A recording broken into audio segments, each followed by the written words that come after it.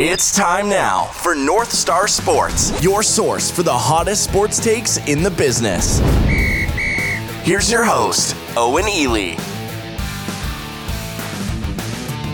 Hello, everyone, and welcome to North Star Sports. I'm your host, Owen Ely. You can follow me on Twitter at OwenEelyMN. You also can follow North Star Sports on Twitter at NorthstarMIN. Be sure to check out our website at northstarsports.media. And welcome into the show, everyone. We got a great one for you today here on January 4th, 2021, as we have a very special guest with us. I'm going to say it's in studio, but that's a lie. But you guys, that's on a need-to-know basis.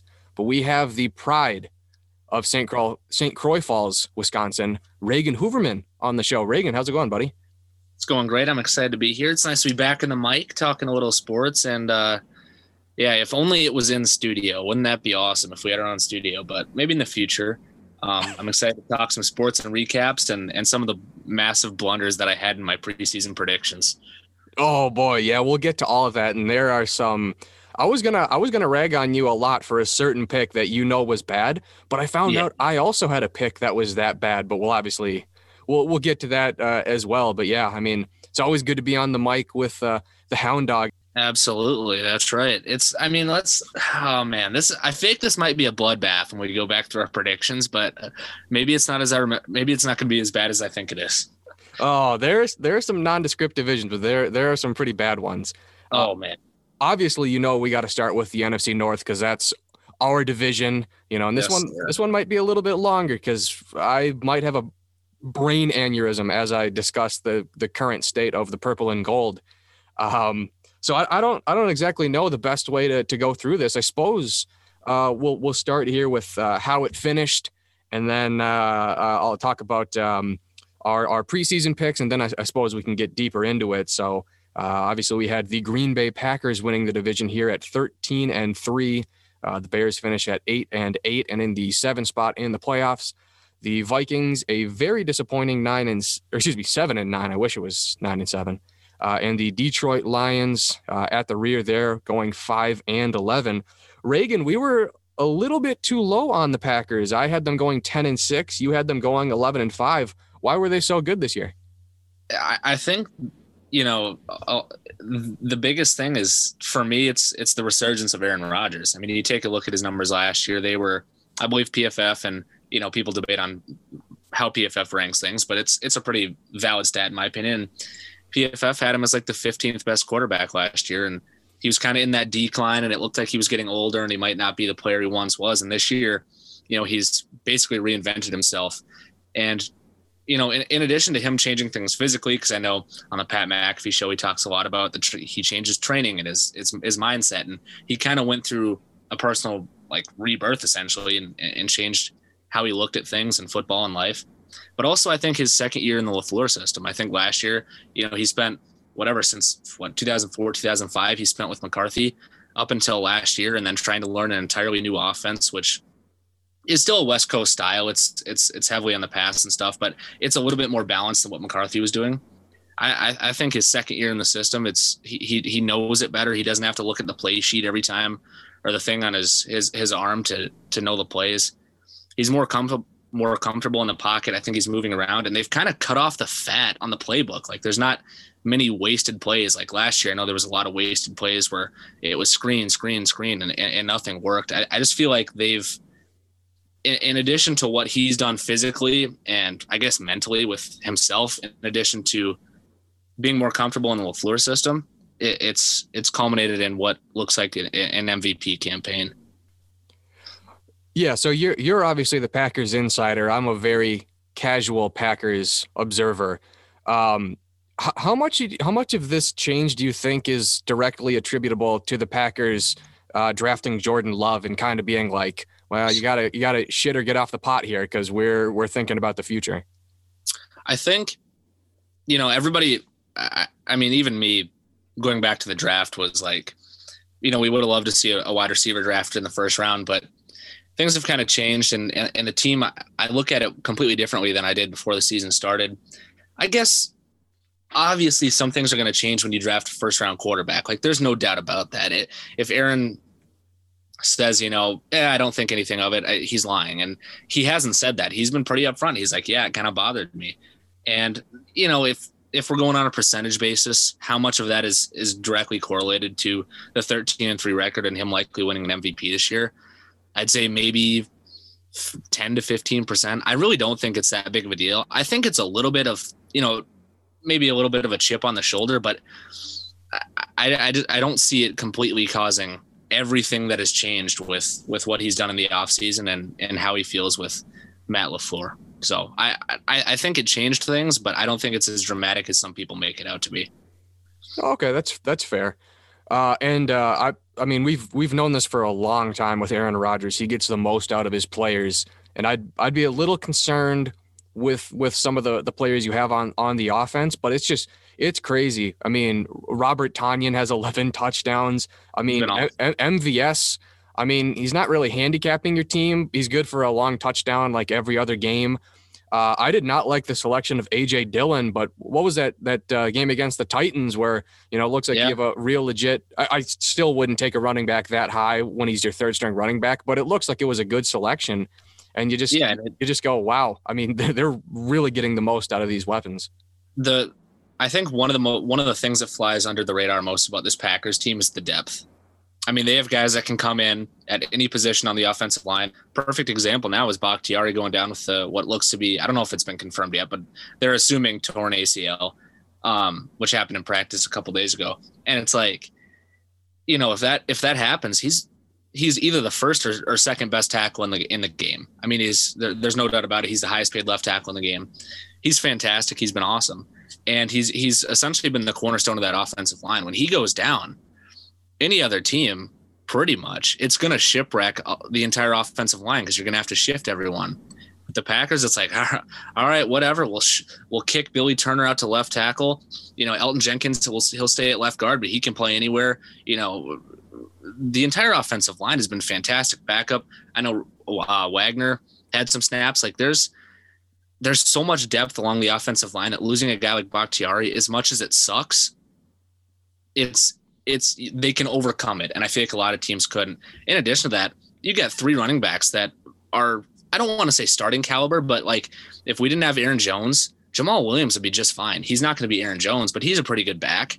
If we didn't have Jamal Williams or Aaron Jones, you got A.J. Dillon to come in. And I'm not saying he's, super fantastic either, but there's so much depth that if something happens, it's next man up mentality. At wide receiver, obviously they're going to be a little more thin, but I mean, MVS hasn't been getting that many snaps because obviously Devontae is number 1 and essentially number 2 and number 3. He's the entire offense, but it's like Alan Lazard's been good. MVS has been okay. Like Equanimeous St. Brown has been serviceable.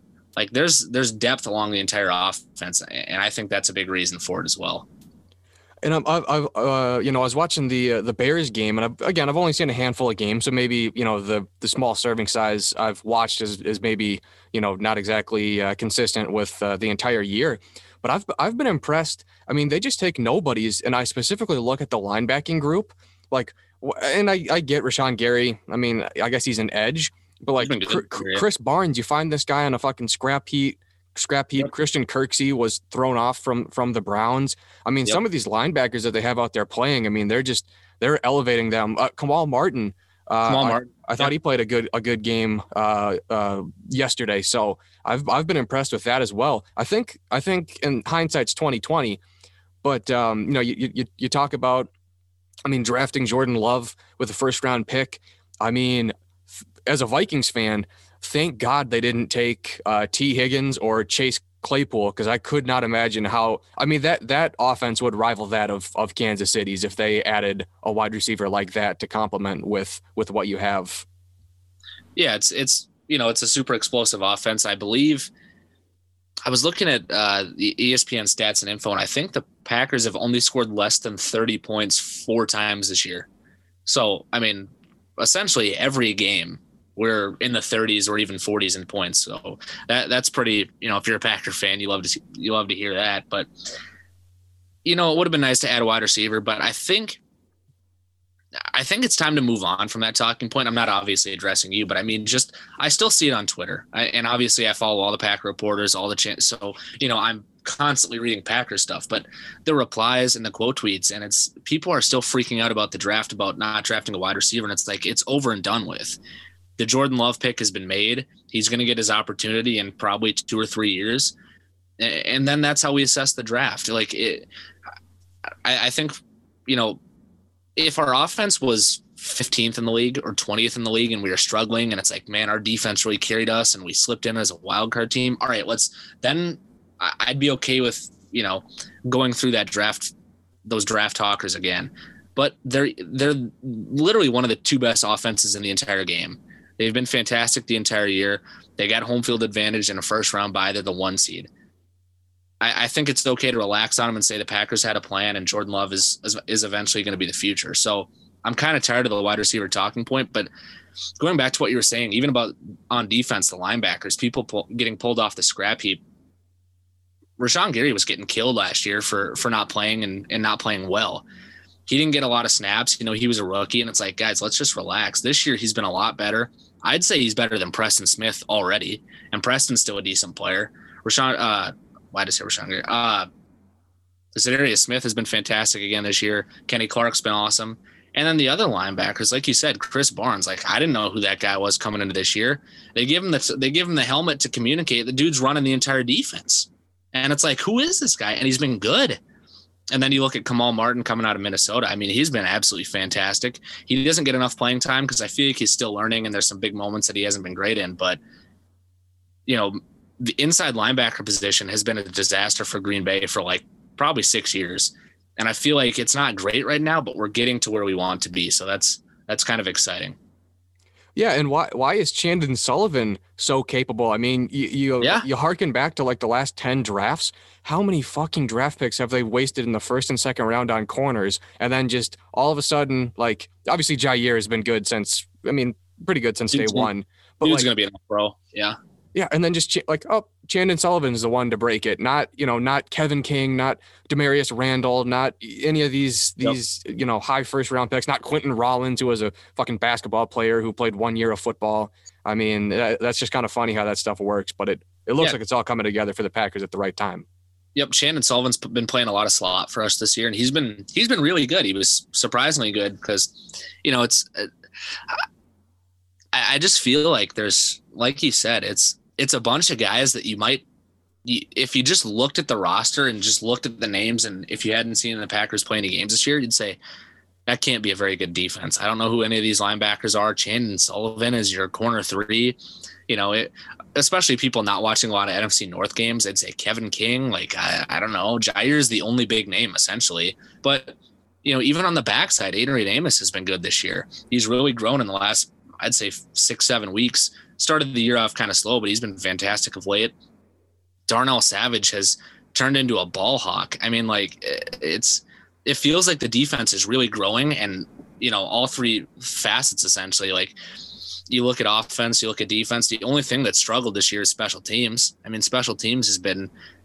Just go to the Bears game yesterday. I mean, the fumble on the punt return, and there's not a Packer within 5 yards to hop on it. Like.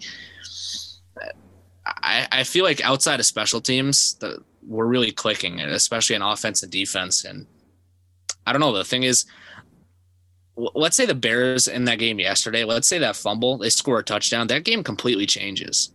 Like I feel like the only way the Packers are going to lose in the postseason is if they beat themselves, and special teams is a pretty easy way to do that. Yeah, and it's also a really demoralizing way to do it. Like if Aaron Rodgers 100%. Fumbles, you're like, okay, well, he'll make up for that. That's, fumbles happen, with any quarterback. But like special teams, you're like, these fucking kickers and punters, you shank one, you double doink one. Austin gets like 4 touches a game. Like that's 25% of the time he just fumbled, so it's they don't exactly get many opportunities to prove their worth. And, we can go back into that later, but yeah, the Packers have been surprising this year. I saw, however much value you want to put into people picking records, but the consensus seemed to be like about 10 wins. And I went a little bit higher. I went 11-5, and they come out and drop a 13-3. And I think this team, although it has the same record as they did last year, I think they're way better. I mean, last year going into the playoffs, I knew if we met San Francisco, we were going to get smoked. And I think everyone else knew that as well. this year in the NFC, man, it feels pretty wide open. Yeah, and then just one last thing here with the Packers, and then we can move on. And I understand, each season is independent of each season, but 13-3 last year, 13-3 this year. It really feels like they validated, like, hey, that was not a fluke year. Like, we're really getting the most out of these guys that nobody's ever heard of. And a lot of times that's that's the most dangerous way to do it, because you're not really going to see it coming from some of the names there for the old green and gold. Absolutely. So good year for the Packers. And then, where do you want to go from here? Do you want to touch on Chicago since they made the playoffs, or where do you? Yeah, we'll go in order of the division. So we'll go with the Bears here. They obviously finished at 8-8.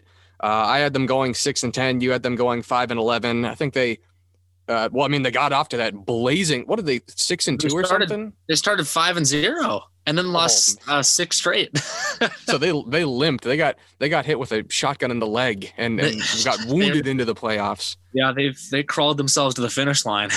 Oh man. People talk about, and I don't want to talk about the playoffs too much because we'll get to it. Yep. But people talk about how, well, if there's an expanded playoffs, we're going to have some real bad teams get in. And obviously the NFC East, like that's a whole other discussion, but like we're going to let some bad teams in. You look at the playoffs, a lot of good teams. The only bad team that limped in my mind, was the Chicago Bears. Bear down, Chicago Bears, huh? Bear down. That's right.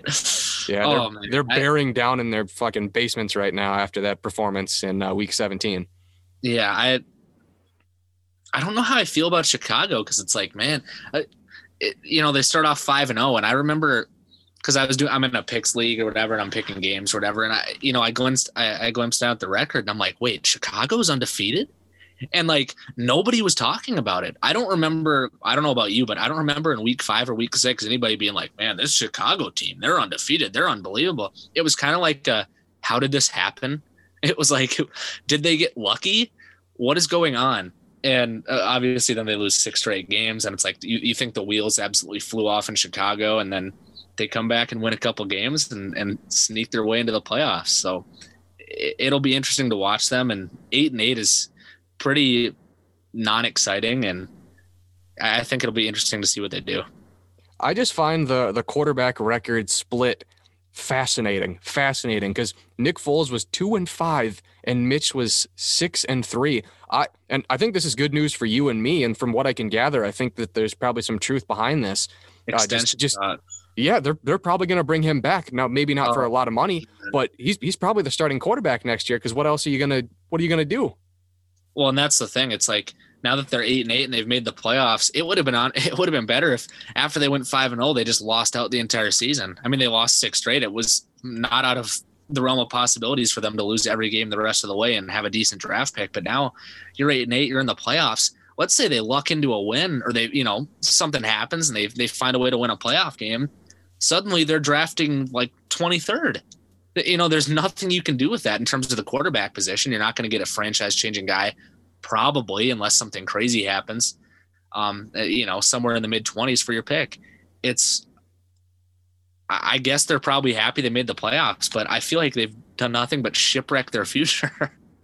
And this team, this offense is so damn bad. It's so terrible. Lucky. They're so lucky that in year 3, that David Montgomery just because of sheer amount of carries turned into a somewhat capable back. Good back, yeah. Oh, dude, they would average 12 points a game if they didn't have David Montgomery. It's real bad. Well, and that's the thing. Even watching the game yesterday, I don't want to say I was ever nervous that the Packers were going to lose. Like, even you and me, we were DMing about, after the MVS drop, starting the third quarter, where it's like, all right, what's going to happen here? But it's just, Mitch Trubisky is going to give you a ball at some point.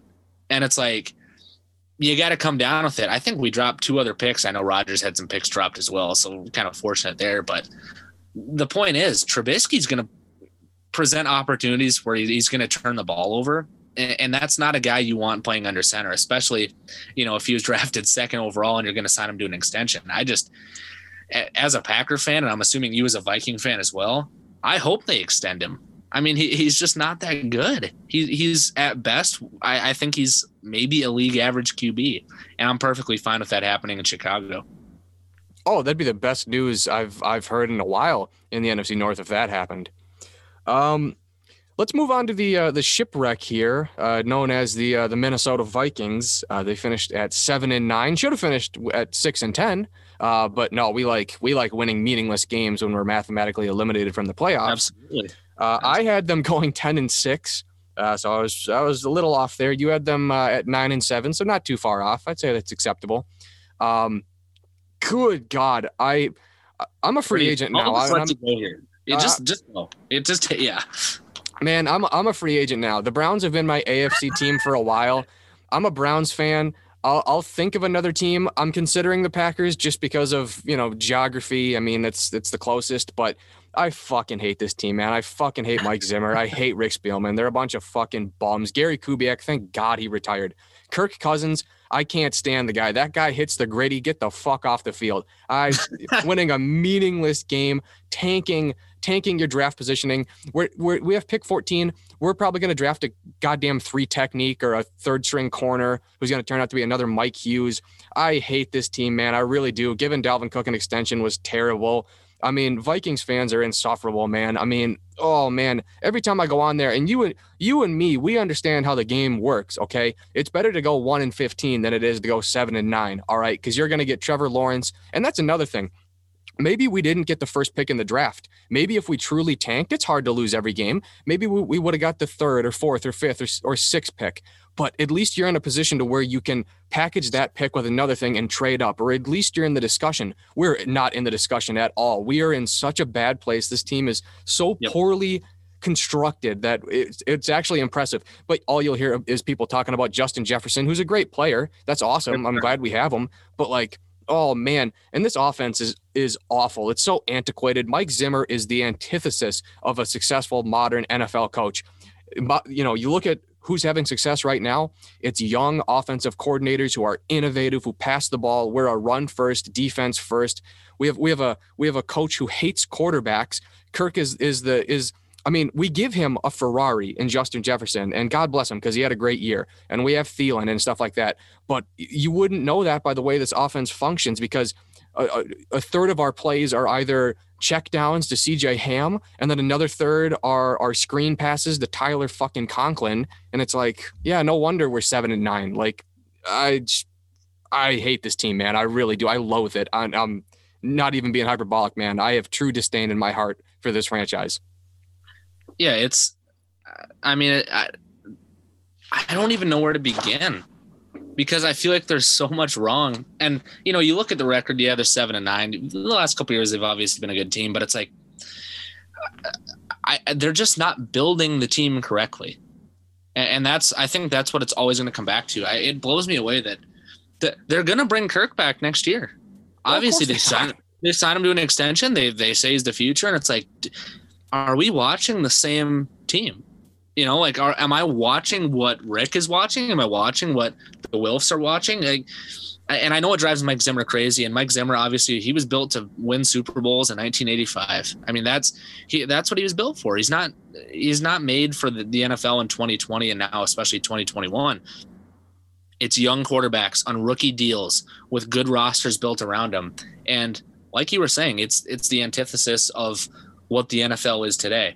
And you look at it and it's Mike wants to run the ball, and it's a run first and defensive team. And it's okay. And then, you pay Dalvin, and it's Kirk's making a ton of money, and there's no way to make it work. And now that the defense isn't in essentially 2017 form, where if that's going to be your philosophy, you have to have basically a top 3 defense in the league and kind of get lucky in the playoffs.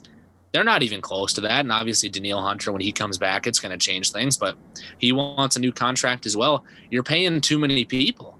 It's not realistic. And 7-9 as a Packer fan, this is the best thing that could have happened for me, for the Vikings, seeing them win enough games to miss the playoffs, or not win enough games to make the playoffs, but also win enough to not have a premier draft selection. It's exactly where I want them to be, because it shipwrecks the future, like you were saying.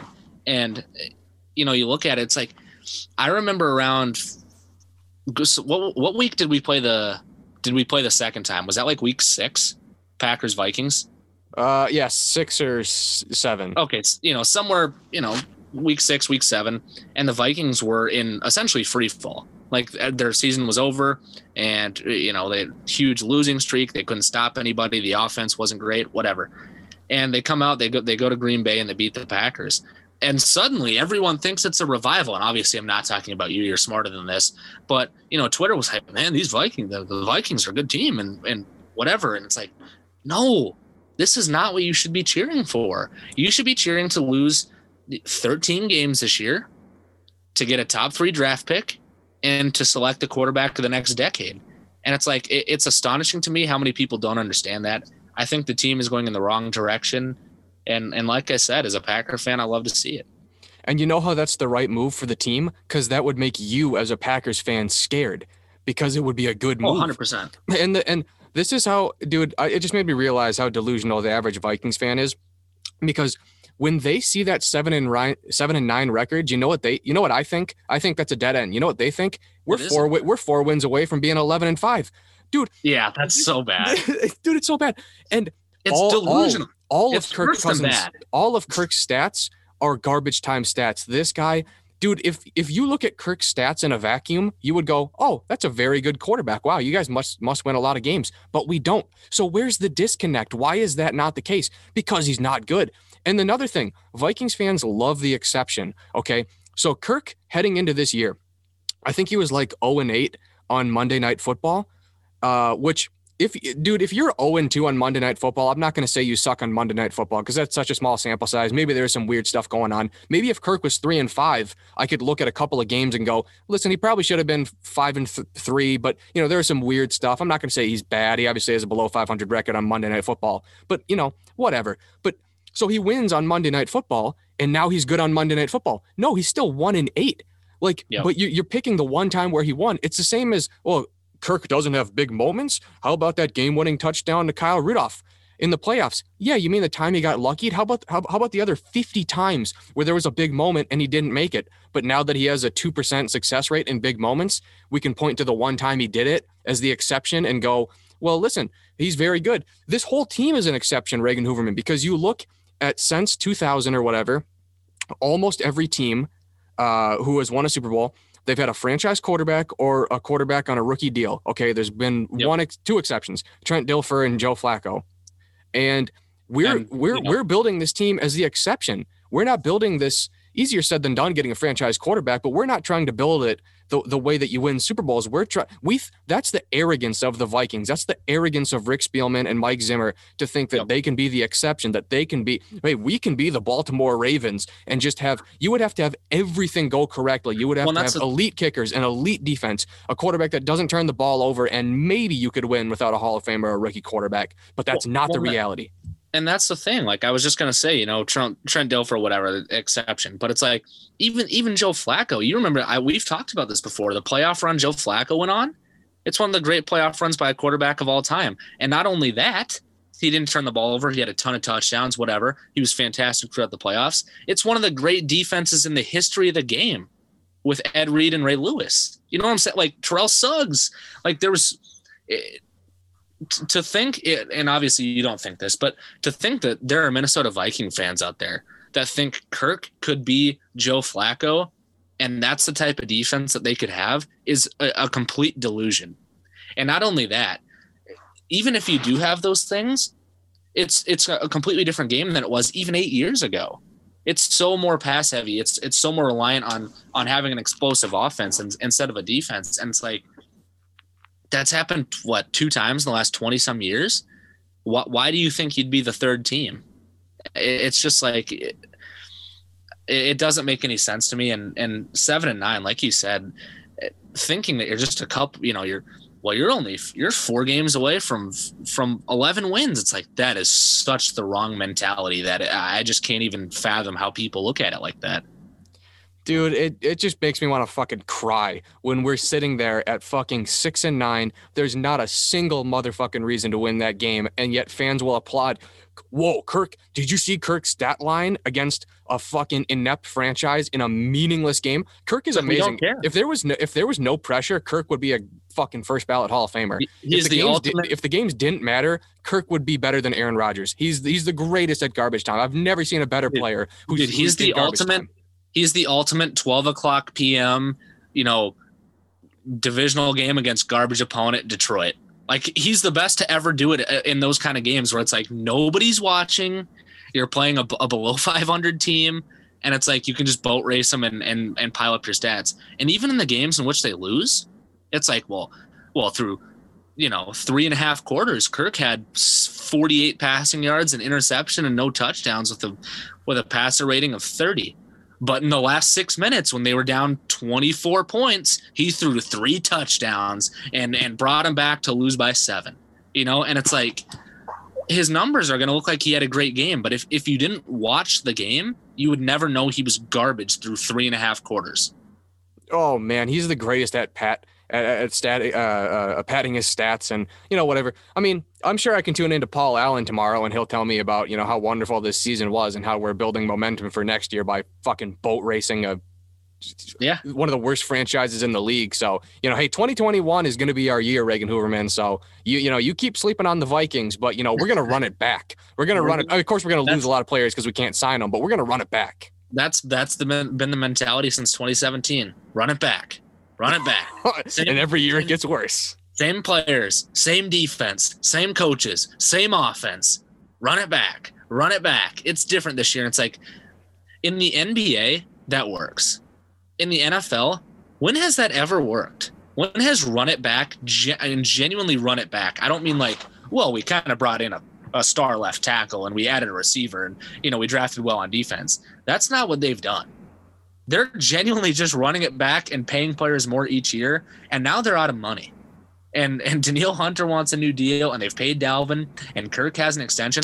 The Kirk extension, don't get me started on this. That's a fireable offense. I don't care what anyone says. The extension is a fireable offense. I understand bringing him in the first time, 3 years, whatever it was, $84 million or something like that. I get it. You didn't have many options. Coming off 2017, you were a good team. You're a game away from the Super Bowl. And Kirk was definitely an upgrade on whatever is Case Keenum. But it's like the experiment failed clearly through 2018, 2019. They're like, you know what? Let's just give an extension, see what happens. Like that will never make sense to me. I think that's one of the great mistakes of the last 10 years in the NFC North. Reagan, I don't even think he's that much better than Case Keenum. His passer rating is only like 5 points higher than Keenum's was. Obviously didn't work out for him when he left the team, but the team had talent. And we have nothing. We literally have nothing. We're running Dalvin Cook, who we just signed to a fucking 5-year deal. We're treating him like DeMarco Murray the last year with the Cowboys. And what happened to DeMarco? He was cooked. He got cooked because they treated him like a fucking rented mule. They just worked him. It's like, dude, why am I hearing in a game that didn't matter? Why does Dalvin have 38 carries? Why? For what reason? Because he's paid a lot? Because he's the player on your offense? The season is over. It didn't matter for you guys. And they're like, well, if we give him 50 carries, maybe it'll change. It's like, it's so delusional that I just, it's kind of fun to watch from an outsider perspective because I follow a lot of Viking stuff because, whatever. And I live close and I watch Viking games, but it's like, man, the level of just disconnect is unbelievable to me and with fans of that franchise. And just to wrap up here, because I honestly could go on for hours, but another thing that people don't talk about is the pillars of your team. If you fuck around for a long enough time, they're not pillars anymore. So Eric Kendricks is playing very good, but he's like 29. So like each year where we fuck around and don't win, that guy gets a year older and a year older. And then suddenly you're like, wait, Eric Kendricks sucks. And now he's 32. Yeah. Cause you fucking wasted his entire career. Harrison Smith is another year older. Anthony Harris fucking sucks. And there's some nice pieces like DJ Wanham and Cam Dantzler looks to be better than Jeff Gladney, who we took in the first round. And, O'Neal, hopefully they move him to left tackle. And I didn't think Cleveland was super bad, all things considered, especially considering he's not a guard, he's a tackle. And we played him on the inside, but it's like, every year, the sum total of this team, the sum total of the talent on this team gets diminished, and people don't find that concerning. Absolutely. I mean, I don't know what else there's to say. What do we even want to say about Detroit? Because I'm pretty good on the Vikings. Is there anything to say about Detroit? We picked it dead on, man. They went 5-11. I said they'd go 5-11. You said they'd go 6-10. The only thing I want to say with the Lions, I don't care about their future. I don't really care about this season, but for the love of God, for the love of humanity, can they please trade away Matt Stafford so we can go to a winning team for a couple of years and have a chance to do something? Hey, I agree with that. Matt Stafford to New England is kind of getting some steam in the last couple of days. I'd love it. I would too. Give him a chance. Play with one of the great coaches of all time, and then a roster that gives him a chance to win some games. Because Lord knows Detroit won't do it. No, I genuinely feel bad for Matt Stafford. He's a good player. He's a good quarterback, but it's like, man, when you got a defense that sucked for 20 years and an offense that has no weapons outside of years with Calvin Johnson, it's like, man, I just feel bad for him. He's got to go somewhere else. And I'm concerned. Do they retire his number? This is so off topic, but do they retire Matt Stafford's number? Oh, a million percent. I think so too. Yeah, I mean, it's like I don't. Has he even ever played in a playoff game? Yeah, he made it that 1 year, right? Because I got screwed. That sounds like a Detroit thing. Yeah, they made it 1 year, but I'm concerned that he's too washed. Or he gets injured too often because of what Detroit has done to him. I mean, they've turned the vertebrae in his back into graham cracker dust. Jesus. It's not poor man. Yeah, you hate to see it. You absolutely do. So 2016 they lost in the wild card, 2014 they lost in the wild card, 2011 they lost in the wild card. And then the last time before that was 1999. Yeah, and you know what they did to that coach who brought him there, Jim Caldwell? They fucking fired him when he had an above 500 winning percentage. He wasn't a bad coach. He should not have been fired. Hell no. He was the best thing to ever happen to Detroit. And it's like, if you're going to fire, you gotta bring in someone better. And their solution was Matt Patricia. Oh, vomit. A little bit off topic, but actually, you know what? I'll save that. I feel the exact same way about a firing that just happened today, but we'll get to that, and we'll move on from the NFC North here. We'll go to the NFC South, where we had the New Orleans Saints go 12-4, the Buccaneers going 11-5, the Panthers at 5-11, and the Falcons at 4-12. Reagan Hoverman, we were pretty spot on with the Saints. I said they'd go 11-5. You said 12-4, so you nailed it. Tampa Bay, we were a little too high. We both said 12-4. Carolina, we were too high. I said 8-8. You said 7-9. And then the Falcons, just a little bit too high. We said they'd go 6-10, and obviously they finished 4-12. Kind of a division of pretenders, wouldn't you say? It's so interesting watching the NFC South because I don't know what to make of either New Orleans or Tampa Bay at this point. And I guess we'll start at the top because New Orleans obviously finished 12-4 and won the NFC South. But I've been saying it. This is going on my third year of saying this. Drew Brees is cooked. I don't care what his numbers are. I don't care how many games they win. His arm is shot. Every week I watch them play, he's throwing ducks. Balls are underthrown. They're overthrown. He's getting picked off.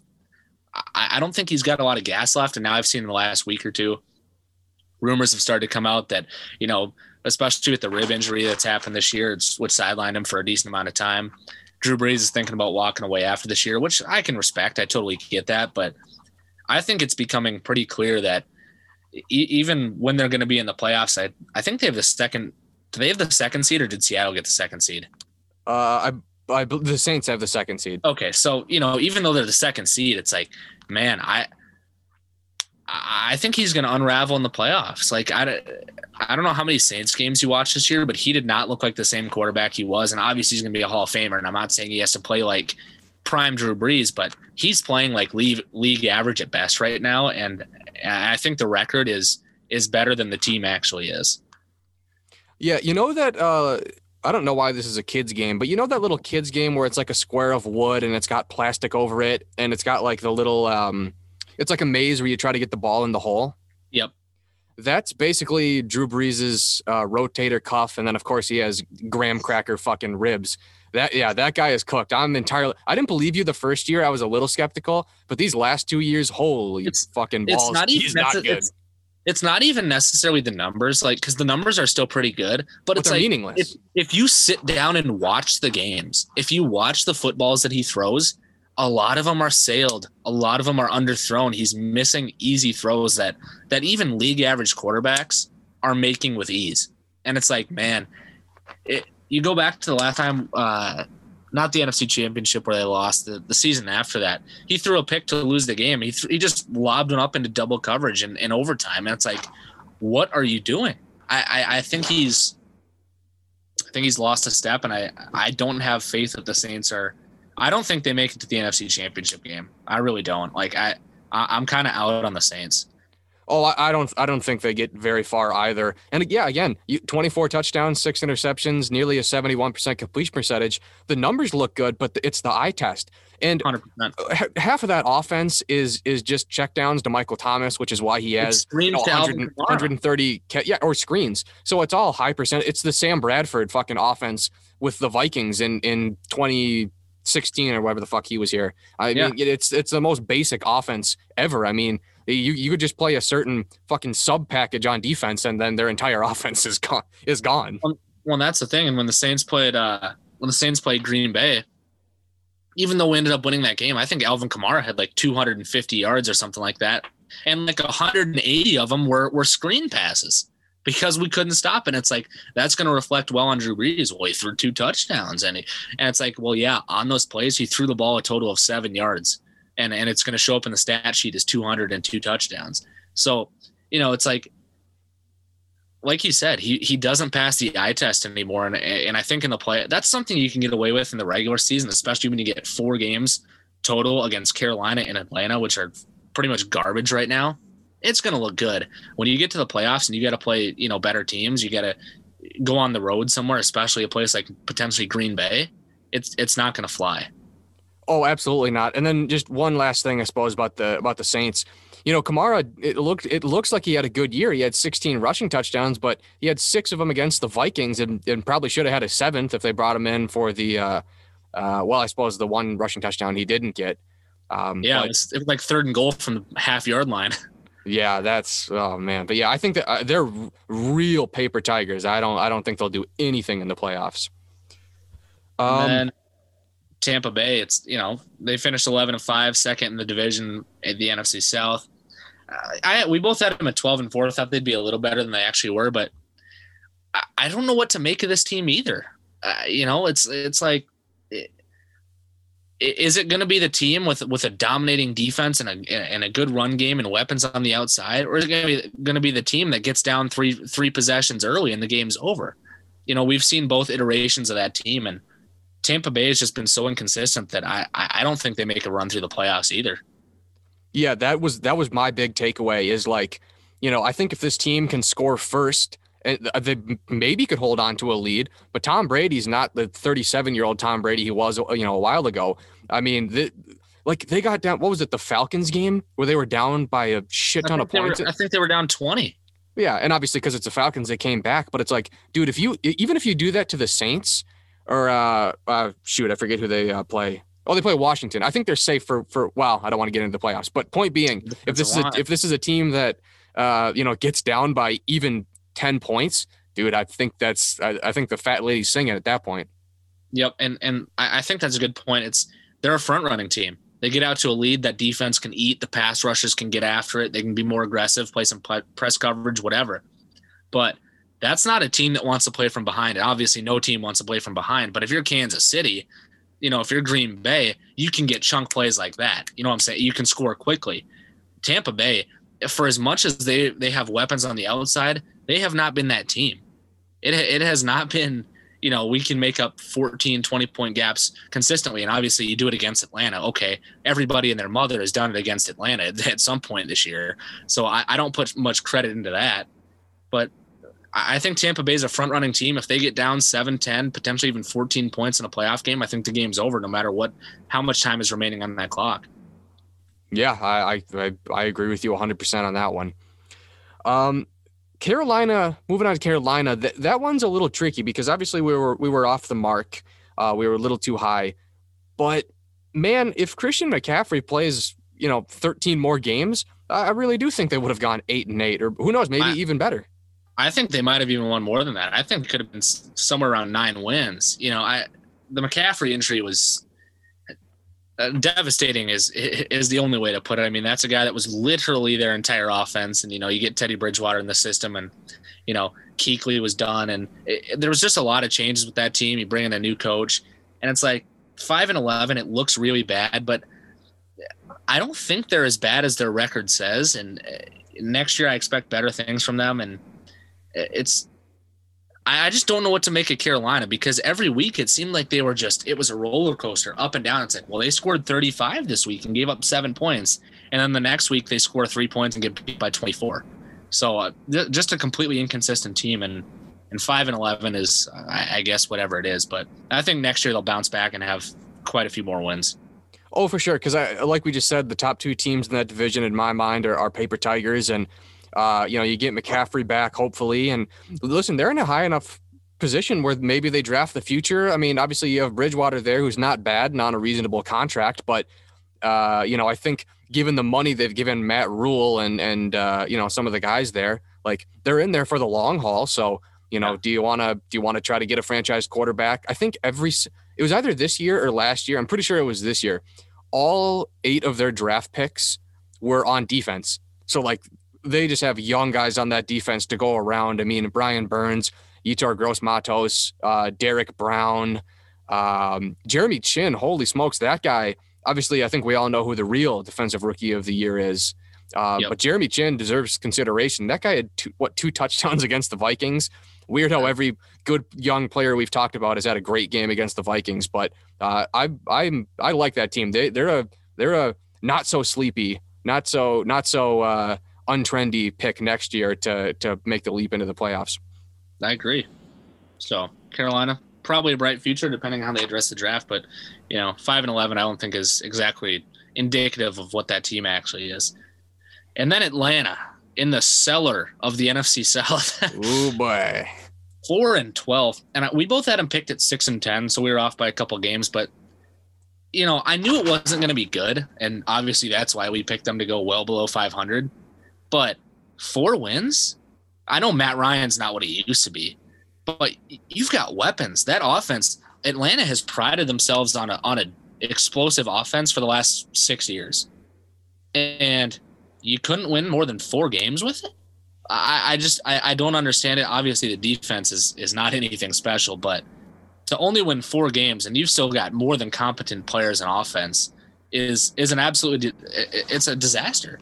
And I think a lot of it comes down to coaching, because you look at what happened. How many 20-point leads did they blow this year? 3? 4? Something like that. It was several. It was every week it was on SportsCenter. And the Falcons have, after being up 27-3, they end up losing, 42-35. And it's like, what is going on? So I think you just clean house in terms of front office, coaching staff, everything, start over and start rebuilding. Because I think that's the only future for Atlanta. Yeah, I only have one thing to say about this team, and it's listen, it ties into the Vikings as well. So they start the season 0-5. Okay, then they fire what's his name? Not Gus Bradley. Yeah, they what are they? Didn't they fire the head coach? Yeah, but I'm blanking out his name. Either way, it doesn't matter. But then they get the interim coach, and what is it? It's that weird thing where if you look at interim coaches, their first week coaching, like they actually win a lot of games, like they're above 500. They beat the Vikings. This starts off a bad stretch for the Falcons, because then they go on to win 3 of their next 5 games. Okay, so they're sitting there at 4-7, and then they decide to lose the next 5. So that stupid middle third stretch is what's keeping them away from Trevor Lawrence, the hometown guy who could play in that nice fancy stadium. Reagan, they could have had Trevor Lawrence. They started off 0-5. They finished on a 5-game losing streak. It's that pesky in-between, man, where they beat the Panthers, they beat the Broncos, they beat the Raiders and the Vikings. And you just can't have those stretches. I mean, you look at, and we'll get to the Jets eventually once we hit the AFC, but man, you look at teams that have just shipwrecked their future because they won games that absolutely did not matter. Atlanta's up there. The Jets are up there. I mean, it's like, I don't understand it. And obviously you can't come out and say we're going to try to lose this game on purpose, but you can do things to try and really sully your season. I think you can put Nate Sudfeld in the game. Yeah, well, exactly. You could do things like that, or you could send the house on third and a mile with the game on the line. Like Classic. It's like there's things you can do, and Atlanta clearly didn't do those things, and they end up 4-12. And obviously, it's not middling. Like they don't have a bad draft pick, but they got to find a way to get to their franchise guy, and it might not be this year, but you never know. I think they got to start over. That's the only way I see them competing in this division for the next several years. Well, listen, maybe they could trade up. I mean, there's also another hometown Georgia kid who plays at Ohio State that they could maybe draft. So, I don't know. Maybe I don't think they're going to be able to finesse a trade with the Jaguars, but I don't know. Here's hoping. Let's move on here to the NFC West. Yeah, we did not. This was a bloodbath. This was a bloodbath for us. Yeah. So the Seahawks finished 12-4. We were pretty good on that. We both said 11-5, so that's a good pick. The Rams finished 10-6. I had them going 6-10. You had them going 5-11. That's not good for either of us. The Cardinals, we thought they would go 10-6 and 9-7. They win 8-8. They were obviously like the trendy team to pick in the preseason. They should have won that last game, though. That would have been 9-7 against the Rams. Kyler Murray went out for like 2 quarters. They were going to win that game. I'll give you that one. But I am not going to give you a pass. I'm not going to give you a pass. He came in and threw a duck. It was immediately a pick six, like 2 snaps into it. Yeah, the Troy Hill or whatever. Oh, but God. I am not giving you a pass here on the Niners. I did have them going 10-6, so I was pretty wrong. But you had them going 12-4. Okay, I'm pretty sure they had like 8 starters on IR through week 3. They lost their entire roster basically to injury. Everything went wrong at the same time. They play in a tough division. I said 12-4. I'll own it. I was completely wrong about the 49ers, and trust me, I'm happy I was wrong because I hate the 49ers. But man, I'm curious to see what they do next, because now there's questions at quarterback. Trade for Kirk. We'll give you 3 first-rounders. What if they did something crazy and just flooded you guys with picks? Oh, I'd love that. Just trade them all, package them up, and just trade them all for the second pick. Oh man, San Francisco, the NFC West is such a weird. I feel like any one of those teams next year could legitimately win the division. Well, I don't think the Niners can, but the other 3, I think for sure. If they bounce back, dude, I don't know. Like, I guess Seattle's kind of the cream of the crop, but like Seattle had some real clunkers this year. Like, I know they won 12 games, but how many games did they win where it was like, you should not have won that game? You go to the Minnesota game. They should not have won that game. If Minnesota doesn't piss that away, man, I don't know. I guess I'm just not as high on Seattle either. I don't know. It looks like that Jamal Adams trade turned out pretty good. Yeah, we'll see. He's been playing. He's pretty much been converted to a linebacker this year. Yeah, that's smart because he's got to be like 220. Yeah, what do you have, like 8 sacks this year? That's absolutely insane. Yeah. Yes. Also, like dislocated his shoulder in week 17 or whatever, but well, I'm sure that won't come back to haunt him. Or the time when he was out due to injury and he took a picture of him watching the Seahawks on TV and there was like a big blunt right on his table. Little lax on these drug rules apparently, but it was so funny because everyone's like delete in the comments. Oh man, the internet stays undefeated. They really do. The internet is completely goated. Well, and I'm fascinated. I'm fascinated by good teams that just have like shit quarterback problems. Because like the Rams, that defense could win a Super Bowl, but like, what are you 100%. Gonna do next year? You have Jared Goff. Like, he is most definitely not the answer, but like, he's gonna be stuck there for a long time. Like, that's a contract you cannot get out from. Yeah, and I think there's a lot of teams like that where, it's kind of the Kansas City situation. Obviously, you're not gonna. Mahomes is not just sitting in every draft, but you know what I'm saying? It's Kansas City. They were a good team. They were making, they occasionally won the division. They were making wild card games with Alex Smith. And it's like, yeah, it's a good roster with a pretty good quarterback. And maybe they could make some noise in the playoffs. And Kansas City basically decided to not necessarily tear it down, but they started over at the quarterback position, said, we think this is the kid of the future. And suddenly they have a championship, less than 3 years later. Could the Rams be a team like that? Like I said, you're not going to find Mahomes in the draft, but could you move off or eventually move off a player like Goff and try to start over at the quarterback position, considering how good that defense actually is? I feel like it's a possibility. Yeah, you do have some pieces that you could get rid of that maybe you could package in a trade. Like, I don't know, like if you had to give up Cooper Kupp to try to get a fancy young quarterback, would you do it? I mean, I'd do that in a heartbeat. You might have to part ways with you got a couple of nice young running backs. Maybe, I don't know. I'll be curious to see what they do in free agency, because I didn't think they'd go 10-6, because I think we talked about it on the preview show, but they lost like 9 starters. They lost like 9 or 10 starters, which is insane that they even won 10 games to me. Yeah, I don't understand how that works. And just real quickly here on the Cardinals, I think next year is probably their year. I like that team a lot, and just it's a shame. It's a shame they didn't make the playoffs, because it's probably the last year for the greatest wide receiver to ever play the game, Larry Fitzgerald. Oh, it's not Jerry Rice? Oh my God, yeah, nah. He's definitely in the top 70, that's for sure. Yeah, somewhere in the top 200. Yeah, Arizona, man. I'm out on Cliff Kingsbury. He's not a good coach. Like that, there's no reason that team should not be in the playoffs. I don't care if they play in the NFC West. There's no reason.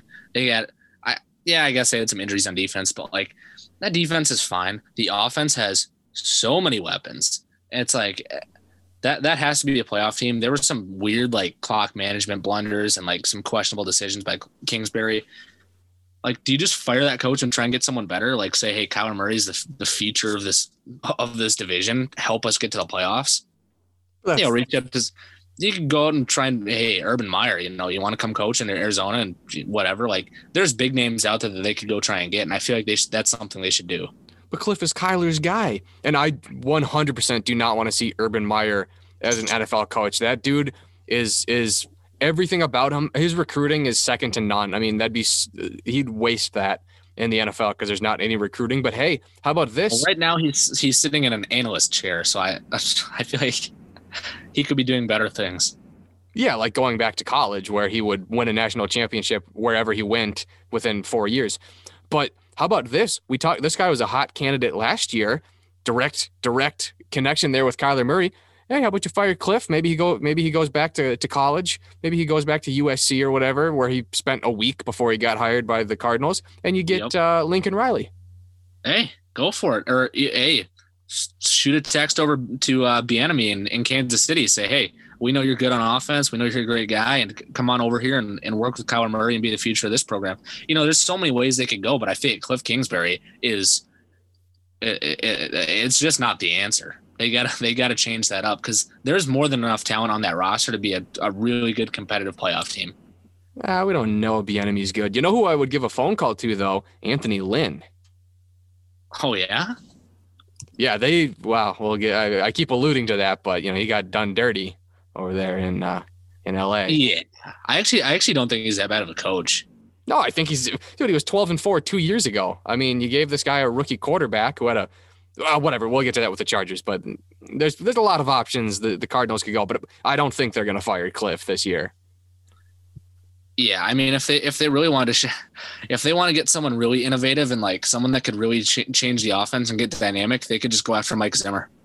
I was just gonna say, that guy. He's got to have he's got to have his name in the conversation. He's gonna play Kyler Murray like Sammy Baugh, and they're just gonna. That's the perfect team for the 1960s. 100%. Wearing leather helmets. That's the Zimmer special. Oh yeah, 100%. Zimmer, man, if we could just get that guy in a time machine, if only. Would have had epic duels with Lombardi. Imagine the rivalries. Well, we know Zimmer wouldn't shake his hand after.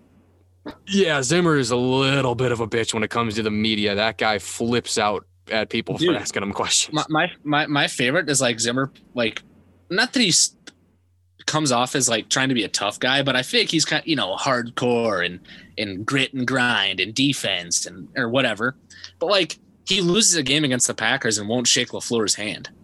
Like, come on, dude. You're like 60 something. Why are you acting like a 15-year-old? He's also a guy who takes zero responsibility. Like when he said, I don't have my guys. Sucks. Yeah. Or I don't have my guys. Mike Zimmer, look at that defense. They're all your guys. Like, 100%. You didn't draft Todd Davis. You didn't draft Chris Jones, but everybody else, like Harris, Dantzler, Gladney, Smith, DJ Wanham, literally everybody is your guy. And also, by the way, even if you didn't draft them, they're still your guys because they're on your roster, you fucking moron. You're the one coaching them all year. So it doesn't matter if this is their first year here from fucking Denver. You're coaching them, you fucking idiot. 100%. And if he's the defensive maestro that he claims to be, which, okay, he probably is, then you should be coaching those guys up until they're serviceable. There's no if you're you're a head coach, you should be working with offense, defense, special teams. It is your job. It is your team, period. There's no way around that. And he just pawns off the offense. I don't want anything to do with that. Well, then you better have a damn good defense. And he doesn't. The defense, they gave up a 50 burger and 6 rushing touchdowns to the Saints.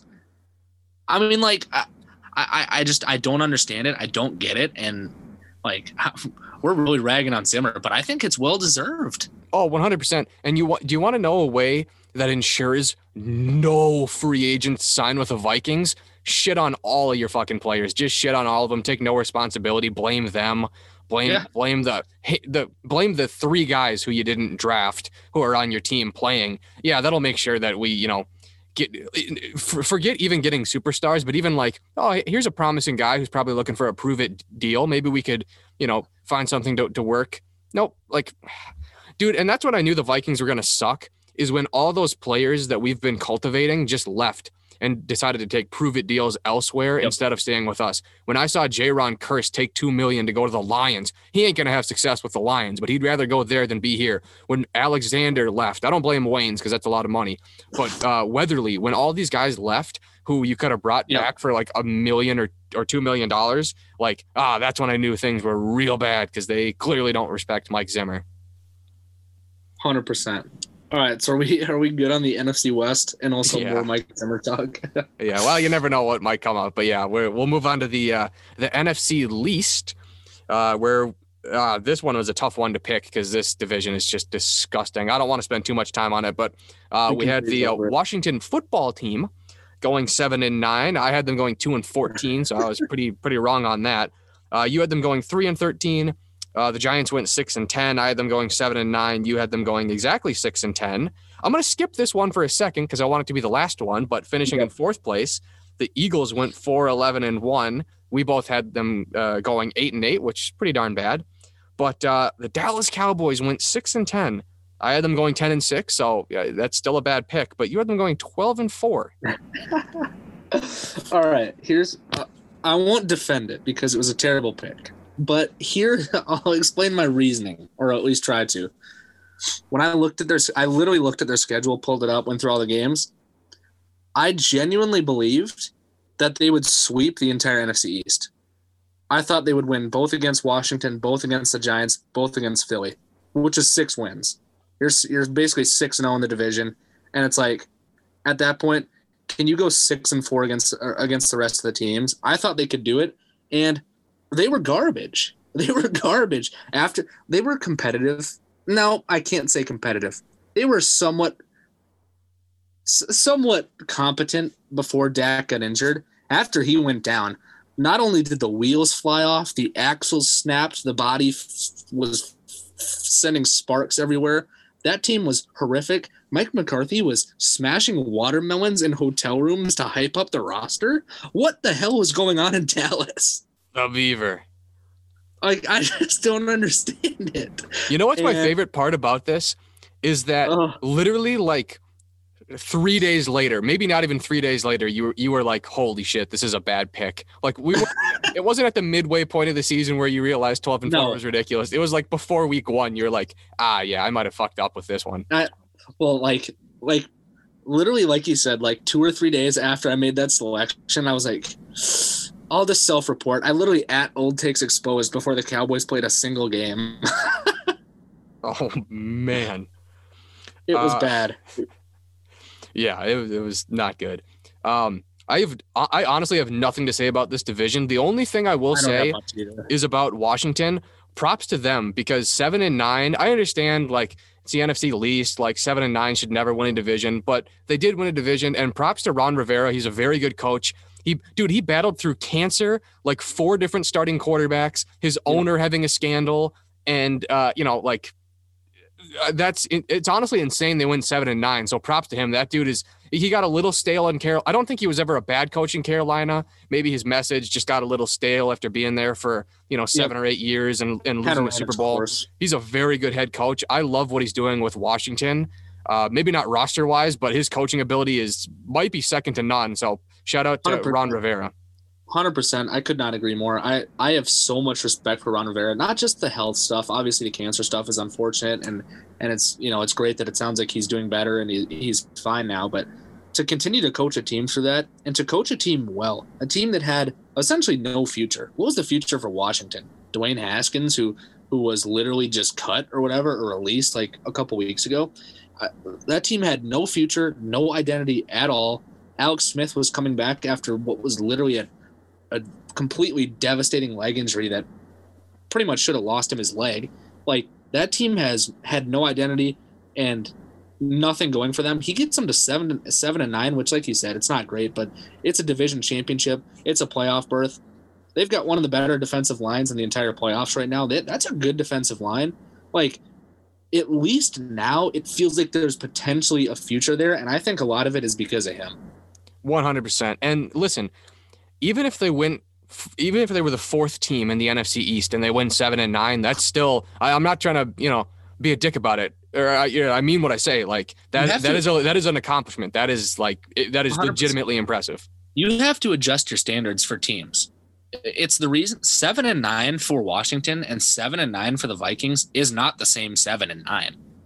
It's not at all. The rosters are completely different. And I'm not trying to go back to the Vikings for a third time here, but I'm just using it as a comparison. Like, records are not the same for every team. 7-9 for Washington is an accomplishment, considering they've been in the cellar of the East for so long. Like, you think, you go back to Kirk Cousins, that's the last time they were good, but even then they were getting boat raced in the playoffs the few times that they made it.